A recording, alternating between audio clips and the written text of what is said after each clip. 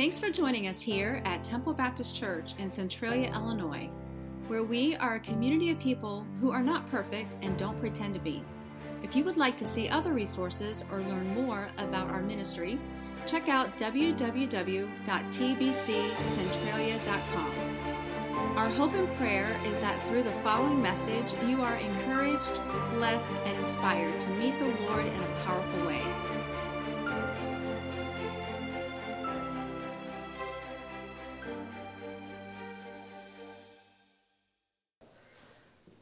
Life isn't always fair. It's not always easy.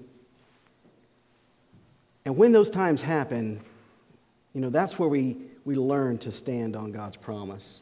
And so the next couple of weeks, what we are doing as a church is we are learning to love the Word, to learn the Word, and to live the Word. Basically, the words of that message in music. But here's what I've learned is that there are things that we want to do, but we don't always do them. Am I the only person that, I felt like I needed to exercise more, but I found myself not exercising more? How about this? That maybe I should eat a little healthier, but I don't eat a little healthier. Yeah. Maybe I should read God's Word a little bit more, but I find myself not reading God's Word a little bit more. And what's interesting is, if you think about it, that when we don't do those things, whether it's going to the gym, whether it's eating a healthy lifestyle, or it's reading more of God's Word, it's not that we can't do those things, because we all have the ability to do them. It's not that we don't want to. Many of you just raised your hand that I would like to be able to do this. And I believe that it's not because we don't think that it's important. I think that every one of those things that I mentioned, all of us recognize that those are important. Those are good things to do. But yet we still don't do them. And if I were to put you on the spot, bring you up here, put the microphone in your hand, and ask you, why is it that you don't go to the gym, or you don't eat healthier, or you don't spend more time in the Word? Almost every one of you would give the same answer. And that is, I don't have enough time. And unfortunately, the reality is this, that all of us have the exact same amount of time. We have 168 hours in a week. Every one of us. Doesn't matter if you are fully employed, if you've got 4 jobs, if you don't have a job. Doesn't matter if you're in school or if you are done with school. All of us wake up, all of us go through each week, and we have 168 hours. Now, so what I did was I did a little bit of math. And I use the extremes, and so here's what I just want to do this public math with you. I know that's dangerous, all right? So if I'm wrong, wait and tell me as you're walking out.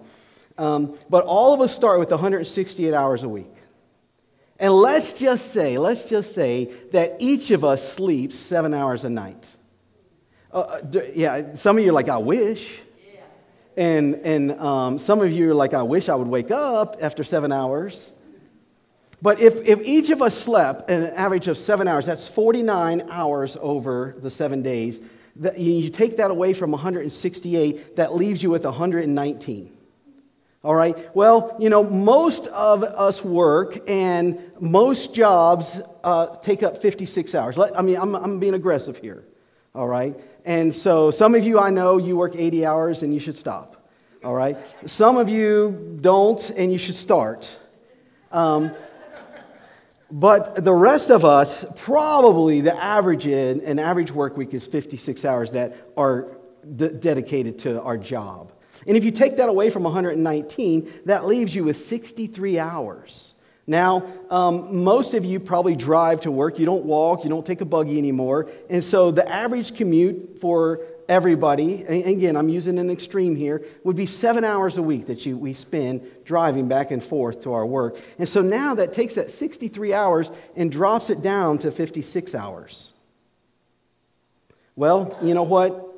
life happens. You have to run errands. You've got to go to the store. You've got to go shopping.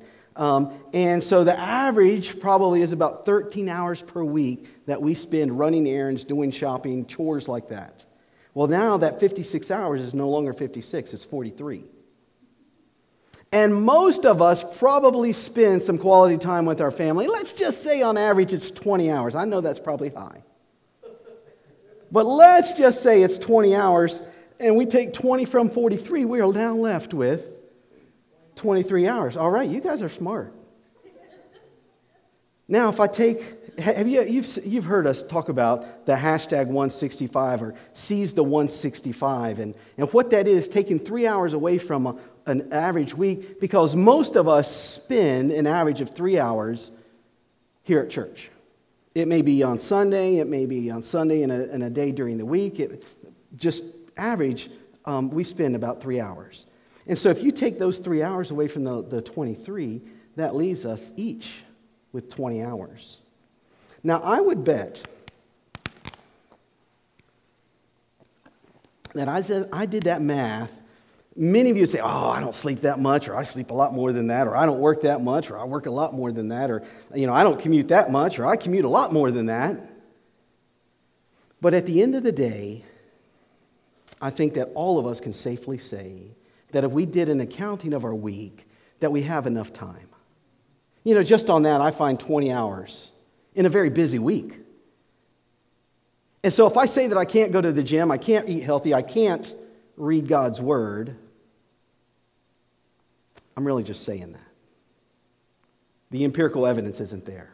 The data just doesn't back it up. But the problem is that we surround ourselves with people who live in that same environment, and when we say, I'm busy and I just don't have enough time, what do they say to us? You're right, I'm busy, I don't have enough time. And so we just kind of feed the machine. And so, what I would argue is that it's this, that we'll never find the time to do things. We always have to make time. You just don't find time laying around where you pick it up and you're like, ooh, you know what, I'm going to do something with this. The reality is all of us have 168 hours. The reality is all of us have desires that we want to accomplish. And the reality is that most of us don't do it. But it's not because we don't have enough time. What happens is we allow two things to really take over our lives. The first one is time drains. Time drains are technology. Oh, how many people have ever went to research something on Google, and 3 hours later you found yourself reading an article about stripes on a zebra? I don't know why it does that, but you just start. You were looking for something you wanted to do the inch to centimeters conversion or something like that, and an hour or 2 or 3 later, you find yourself wondering, what did you do with the time? Technology is designed to be a tool that we can leverage to use, but it's also something that can take and be a thief of our 168 hours, if we allow it to be. Another thing that we do way too much is worry. This is another time drain. Am I the only person in this church that worries? Yeah, I think that we're gifted. We have the ability to find problems before they ever happen. We have the ability to see the cloud inside the silver lining every day of the week. But yet we still worry. We still find ourselves thinking about things that we shouldn't be thinking about, worrying about things that will never happen. But yet we do it. Another thing that we allow to get in our way is what I call time confetti. How many people like confetti? If you had to clean up after, you didn't raise your hand. I know that. All right. But sometimes we spend our time like it's confetti, where we just throw it up and then it just comes down and makes a mess. And we give it away in 15-minute chunks and 30-minute chunks and hour chunks. It's almost like you're on an Oprah Winfrey show. You get 15 minutes, and you get 15 minutes, and you get 15 minutes. And then at the end of the day, we're like, where did all the day go?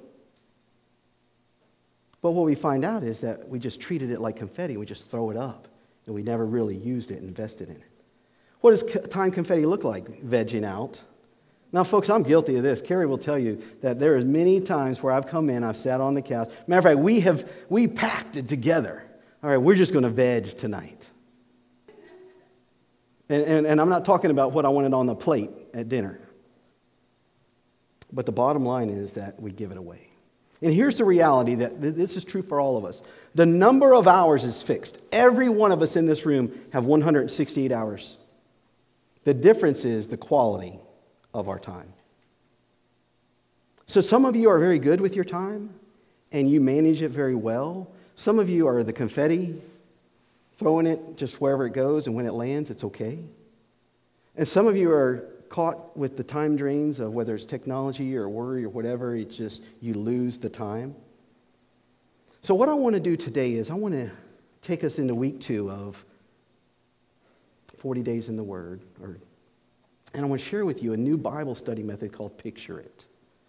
So last week I talked about pronounce it and how that you just take one verse and you went through the verse over and over again and you pronounced a different word. Well, this week I want to teach you a concept called picturing it. And I think that you'll find out that it's very powerful.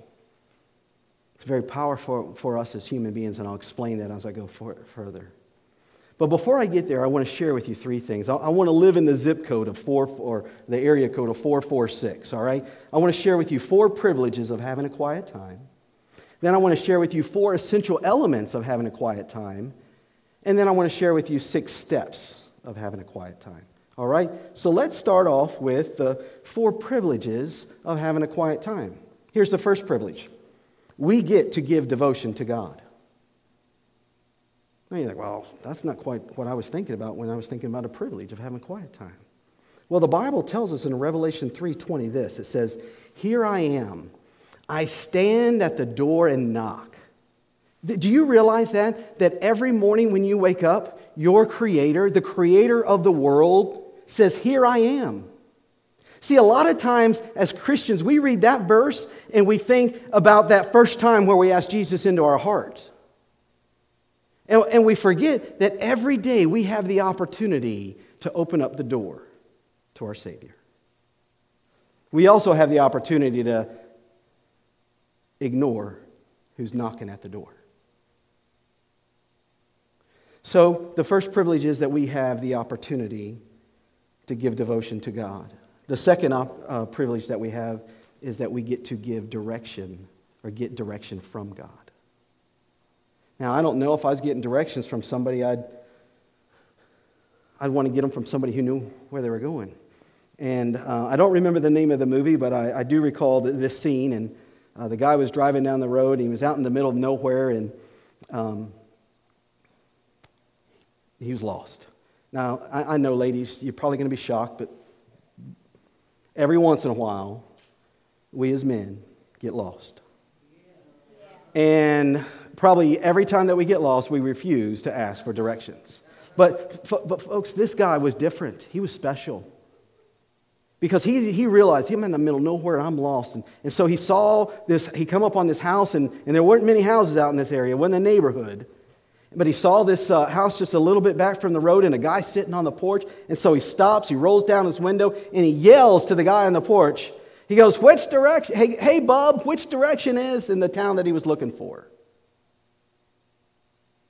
And the guy didn't answer him, and so he drove on, and he was still lost. So he come back, and he came by the same house, and so he rolls out down the other side of the window, and he yells out again, "Hey, bub! Which direction, or can you point me in the direction?" And so the guy said, "How do you know my name's Bub?" And he says, "I guessed." And then he told him, "Well, just guess which way that town is." That's why we don't stop and ask for directions, lady. But here's what we can do is we can get our directions from God. Proverbs 3:5-6 say it this way: "Trust in the Lord with all your heart, and lean not to your own understanding." Here it is. "In all your ways acknowledge him, and he shall make your path straight." Now, wouldn't it be nice to have you ever gotten on 64, and don't you like the way that road? It does have some bends and turns, but do you realize what it was like before it was 64?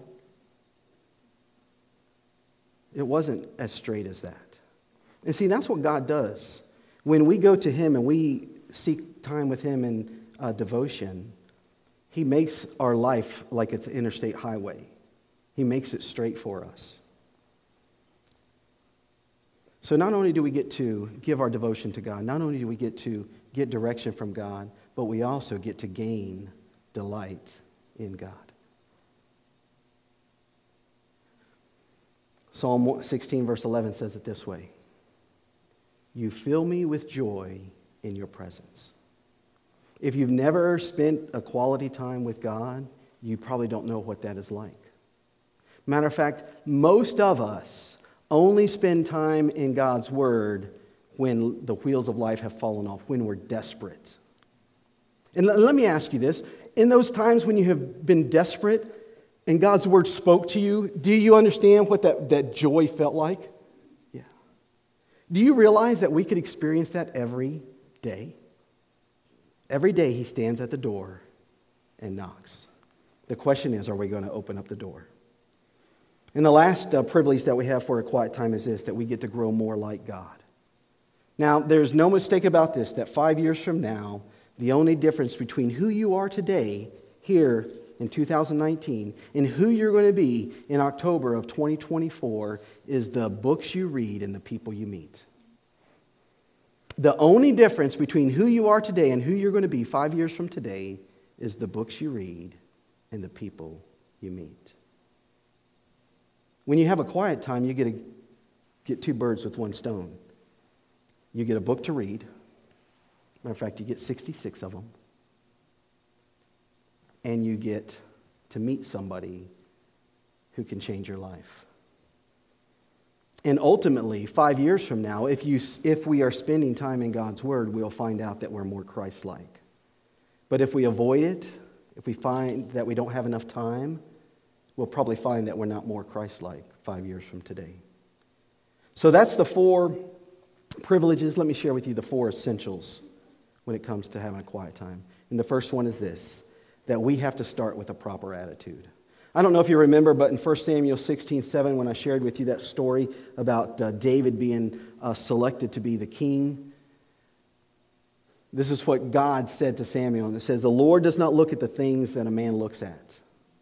Man looks at the outward appearance, but the Lord looks at the heart." And I think, it's funny how that we are so quick to look at other people and see beyond their outward appearance, see beyond the circumstances, and we see who they are. We see their heart. And we put all the other things away and we appreciate them for who they are because of their heart. Well, God is no different. When He looks at us based on what's in our heart. Now, I said that we look at other people and we give them a pass. But here's the problem. We look in the mirror and guess what we don't do? We don't give ourselves a pass. We look in the mirror and we see all the flaws. We see all the sins. We see all the shortcomings. And then we don't give ourselves the same credit, the same grace that we extend to the person sitting next to us.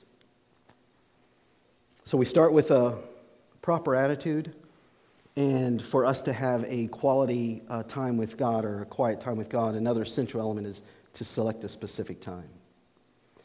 Now I know this is the question that's running around in each of your heads, and that is, well, when's the best time? I mean, there are lots of times that I could have a quiet time with. When's the best time? And the answer is very simple. The best time is the time when you are at your best. How many people are morning people? How many people would like to slap those people? Okay, you're not morning people. And so the reality is this, that some of us wake up at 4 o'clock in the morning and we're happy. And some of us at 9 o'clock at night turn into a wet gremlin. Bad things happen. Whereas some people at night, they could go until 2 in the morning and go to sleep and it doesn't bother them.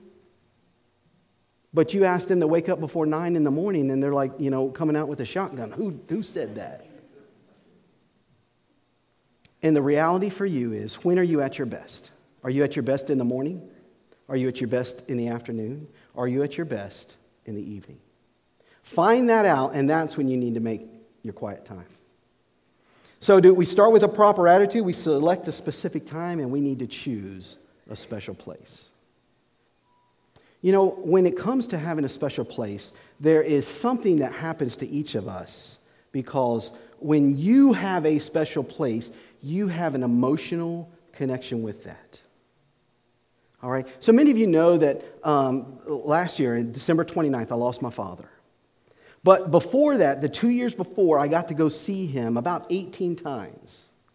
And every time I went to go see him, we went to the Dairy Queen in Hinton, West Virginia. And we would come back and people were like, why are you driving an hour and 15 minutes to go to Dairy Queen? There's 7 of them before you get there. It's like, yeah, but this Dairy Queen had the best hot dogs in the world. Their chili cheese dogs, I mean, it was special. And then what I found out was that I'd come back for another trip and somebody say, hey, I went to Hinton, West Virginia. I went to the Dairy Queen. I had the chili cheese dog, and they weren't that special. And the truth of the matter was, there was nothing special about the chili cheese dogs. What was special was the place. See, that was a place where when I was just 8 years old, my dad took me fishing along that river. That was the place where I spent hours with my dad, with my mom, with my grandparents. And so for me, even though it was an hour and 15-minute drive, and even though it was maybe one of the most unhealthy hot dogs that I could possibly eat, and I always ate more than I should, it was a special place. And the reality is this: for you to have a good, quiet time, you need to have a place. You know, your place doesn't have to, in itself doesn't have to be special. It's the value that you place on it. Many of you, it may be that drive to work. That's the time where you think the clearest, and you can spend quality time with the Lord. Some of you, it may be immediately after you wake up, or right after you have a shower, or after that first cup of coffee. Some of you, it may be in the middle of the day. For whatever reason, you are different, and you function better, and at 2 o'clock in the afternoon, you can have a quiet time with the Lord that is immeasurable. Or maybe it's in the evening, when some of us, if we try to study the Bible after 9 o'clock, all we do is get good sleep. That's when the Word of God jumps out at you. And when you find that time and you find that place and you put those two together, you'll find that you have an incredible quiet time. See, Jesus himself had a quiet time. Luke 22 tells us this, that Jesus went out as usual to the Mount of Olives. This is where he would spend time in prayer. This is where he would spend time reading the Scripture. This is where he would spend time finding out what the Father's will was for his life. And what's interesting is, if you know anything about the Mount of Olives, if you're up on the Mount of Olives, you're actually looking out over Jerusalem, and you're looking over the temple. So we start with the proper attitude. We select a specific time. We find that special place. And then the next thing is that we follow a simple plan. Here's the truth, that when we fail to make a plan, we basically are planning to fail. If you don't have a Bible study method set up, you probably aren't studying the Bible.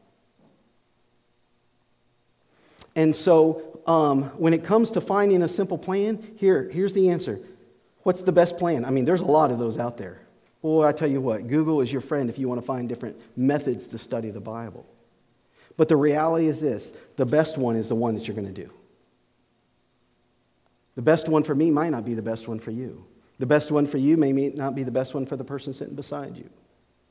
The one that you will do, though, is absolutely the best time, the best one. So let me share with you the 6 steps for a quiet time. First thing is that you need to wait on God. I would encourage you that if you set a time aside and you find that place, the first couple of minutes, you just be quiet. You stop everything that you're doing, and you allow all of the things of the world to quiet down, and just let it stop. Quit looking at a screen. And then once you spend those few minutes, pray briefly. And I'm going to give you 2 different Bible verses that you could pray. The first one is out of Psalms 139, and it says this: "Search me, O God, and know my heart. Test me and know my anxious thoughts." That's worry. "See if there's any offensive way in me, and lead me in the way everlasting." And the second verse is Psalm 119, verse 18, and it says this: "Open my eyes that I may see wonderful things in your law." Before you open up God's word, these are prayers that you should be praying, asking God to show himself. So we wait on God, we spend 2 or 3, 5 minutes, then we pray briefly, and then we read a section of Scripture. What kind of... I'll share this with you. It doesn't matter. Is it a book? Is it a chapter? Is it a verse? It's up to you. What are you ready to digest? What can you fit into your schedule? What are you willing to invest in? That's the right answer. So we wait on God, we pray briefly, we read a section of Scripture, and then we need to find some that we can meditate and memorize. You know, last week I shared with you that meditate was to murmur, to say it over and over again, using and actually saying it out loud. Memorize. You guys did much better this week with the memory verse. I mean, I can't wait till next week. I think that, you guys are probably going, matter of fact, I'm expecting Jacob to have to say, "Not so loud this time." All right? But we as Christ's followers, we need to be memorizing. We need to be hiding God's word in our heart. So we wait on God, we pray briefly, we read a section of Scripture, we meditate and memorize that portions of that section, and then we write down what God has shown us. Why do we write things down? Because if we don't, we're only going to remember 10% of it. If we do write it down, what we write down, we'll remember up to 50%. And then we pray.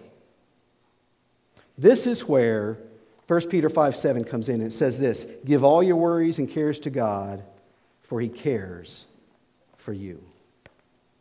So as you read that book, that chapter, that verse, and then when God speaks to you and you write that down, when you close your eyes and when you go back to the throne, to your Savior, to the Creator of the world, that's what you take back to Him. Maybe you read a verse and there's a commandment for you to follow and you're struggling, having a hard time doing that. Take that to God. Allow Him to share with you. Because what 1 Peter tells us is to give all of our worries and cares.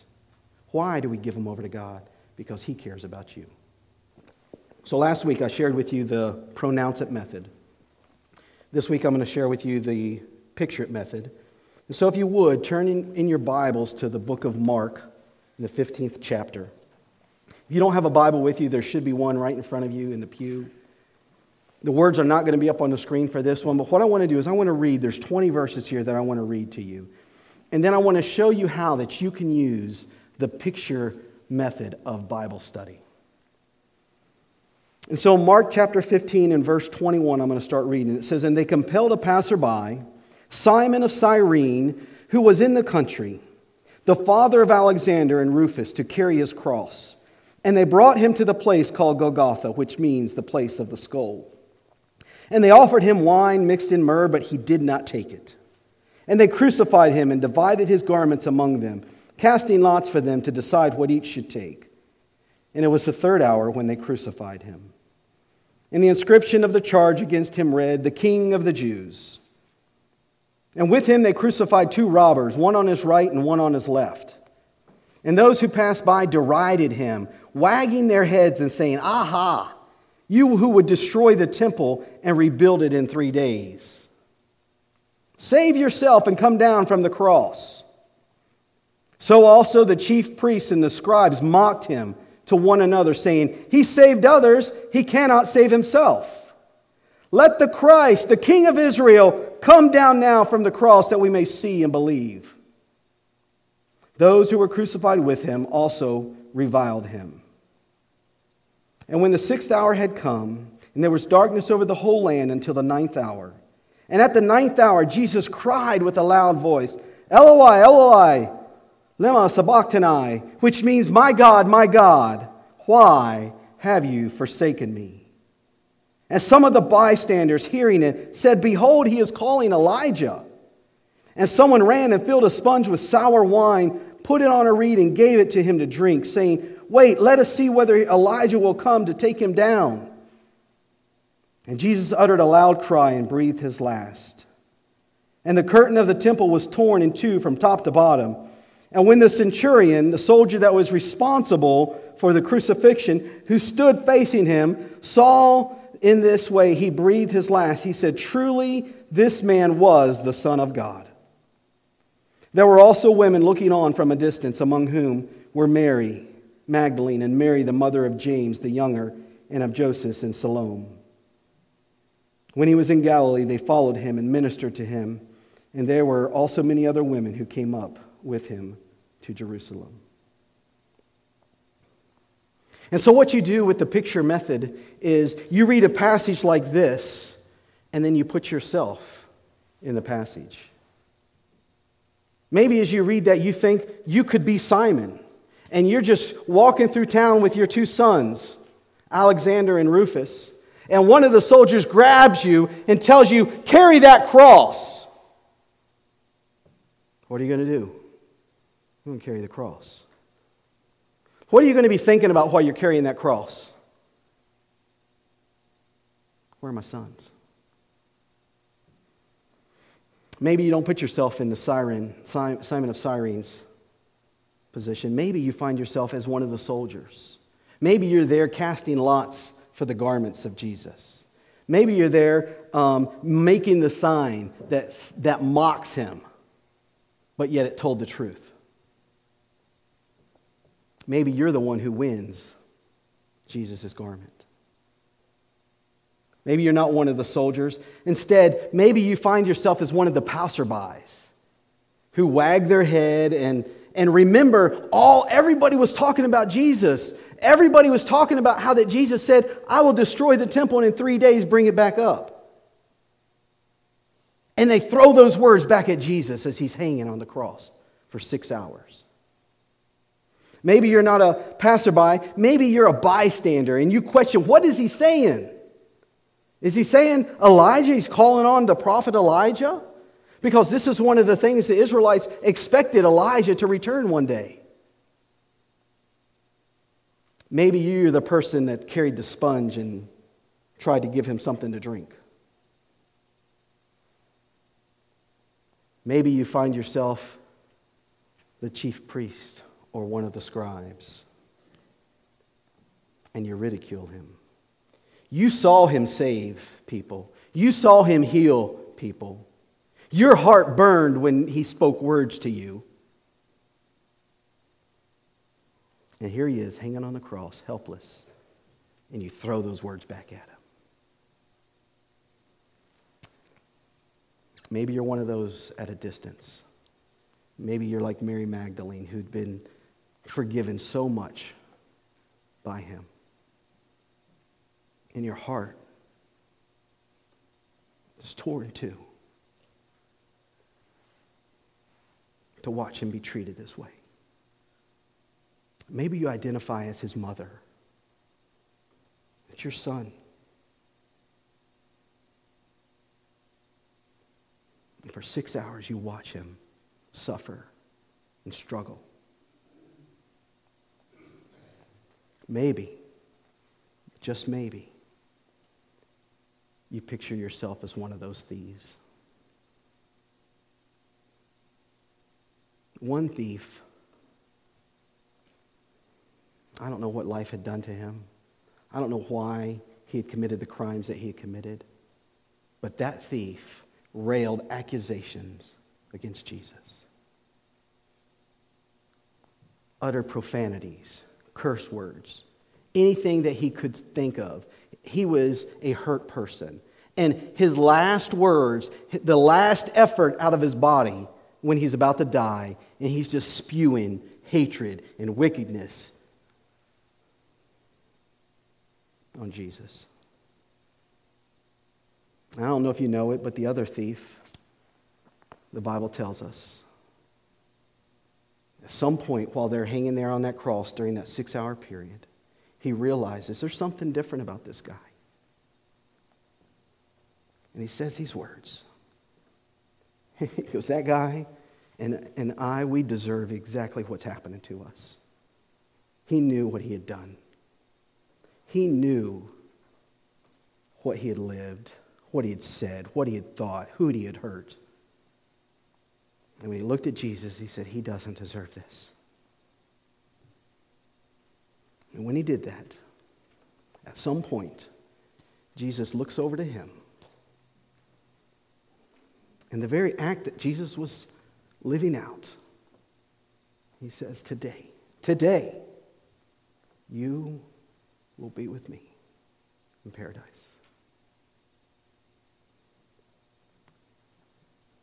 There's no sweeter words that anybody could hear.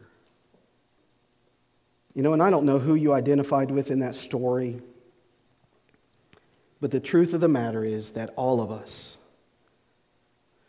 are either the thief on the right hand or the thief on the left hand. And all of us have one of two responses to what Jesus did.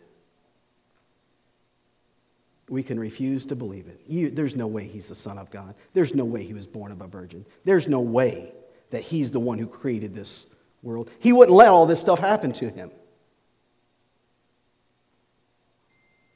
And so what we do is we hurl our anger at Jesus. We hurl our anger at God. We question him. How could you let this happen to a little child? How could you let my loved one experience this? And we hurl those words at God. Or we find ourselves on the other cross.